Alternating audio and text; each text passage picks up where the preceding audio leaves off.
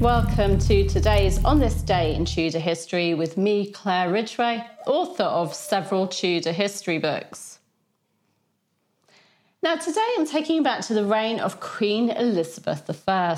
For on this day in Tudor history, the 30th of October 1600, Queen Elizabeth I refused to renew Robert Devereux, 2nd Earl of Essex's monopoly on sweet wines, saying that an unruly horse must be abated of his provender, that he may be the easier and better managed. But Essex was her favourite, wasn't he? Why would she leave him on the brink of bankruptcy? And why did she view him as unruly? Well, if you remember my talk from the 28th of September, you'll know that a year earlier, Essex had been in trouble for abandoning his post as Lord Lieutenant of Ireland and returning to England without the Queen's permission, on top of making a truce with the Irish rebel leader, again without the Queen's permission. He tried to explain himself to the Queen, striding into her bedchamber unannounced and before the Queen was properly dressed on the 28th of September 1599, which wouldn't have gone down very well with Elizabeth, but he was still interrogated by her council and then put under house arrest for his actions in Ireland and desertion of his duty. In June 1600, Essex appeared before a special court charged with insubordination during his time in Ireland and was punished by being deprived of his public office. In June 1600, Essex appeared before a special court charged with insubordination during his time in Ireland and was punished by being deprived of his public office and was confined to his home. Then, when he applied for the renewal of his monopoly on sweet wines, Elizabeth refused. Essex had held this royal monopoly since his stepfather, Robert Dudley, Earl of Leicester's death in 1588, when the Queen had transferred it to him. And it was worth a lot of money, and in fact was one of his main sources of income.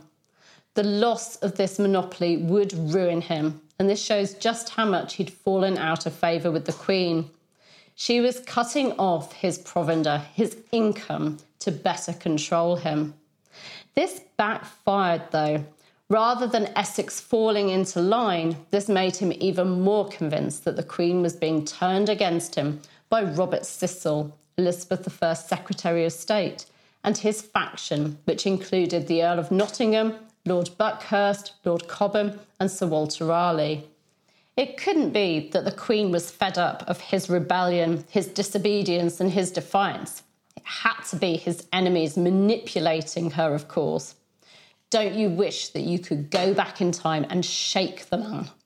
Essex was now a desperate man, and that December he wrote to King James VI of Scotland, with whom he'd been corresponding for a number of years, in the hope that he'd continue in royal favour once James became King of England. He appealed to James for help against his enemies, telling him that there was a plot to divert the succession from the Scots king to the Spanish Infanta Isabella. Historian Susan Doran points out in her book Elizabeth I and Her Circle that Essex was correct in viewing Cecil and the others as his enemies, as they were very much concerned about a situation where James was king and Essex his chief minister. However, although they were certainly intent on bringing Essex down, they were not plotting a Spanish succession. The Cecil faction did not have to bring Essex down, though. He did that himself by planning a coup to seize control of the court, the Tower of London and City of London, and to remove his enemies from power. Unfortunately for Essex, his coup in February 1601, known as Essex's Rebellion, failed.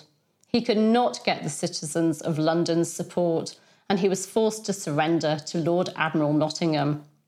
This one-time favourite of Queen Elizabeth I ended up on the scaffold on Tower Green as a traitor, being beheaded on the 25th of February 1601. He'd been impetuous and arrogant and had taken the Queen's affection for him for granted. I'll give you links to more talks on the Earl of Essex. You'll find those in the description. Tomorrow, I'll be talking to you about a Howard man who died in the Tower of London after having fallen in love with the wrong woman. A sad end.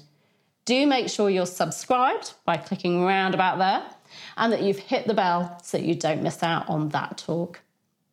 Also on this day in Tudor history, the 30th of October 1485, Henry Tudor, 2nd Earl of Richmond and son of Lady Margaret Beaufort and the late Edmund Tudor, 1st Earl of Richmond, was crowned King Henry VII at Westminster Abbey in London. Henry had, of course, become king following the defeat of King Richard III's forces and the death of King Richard at the Battle of Bosworth Field in August 1485.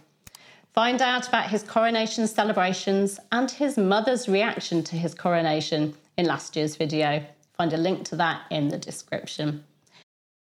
Thank you for listening to this podcast. I do hope you enjoyed it, and don't forget to subscribe so that you can enjoy podcasts on a daily basis. Thank you.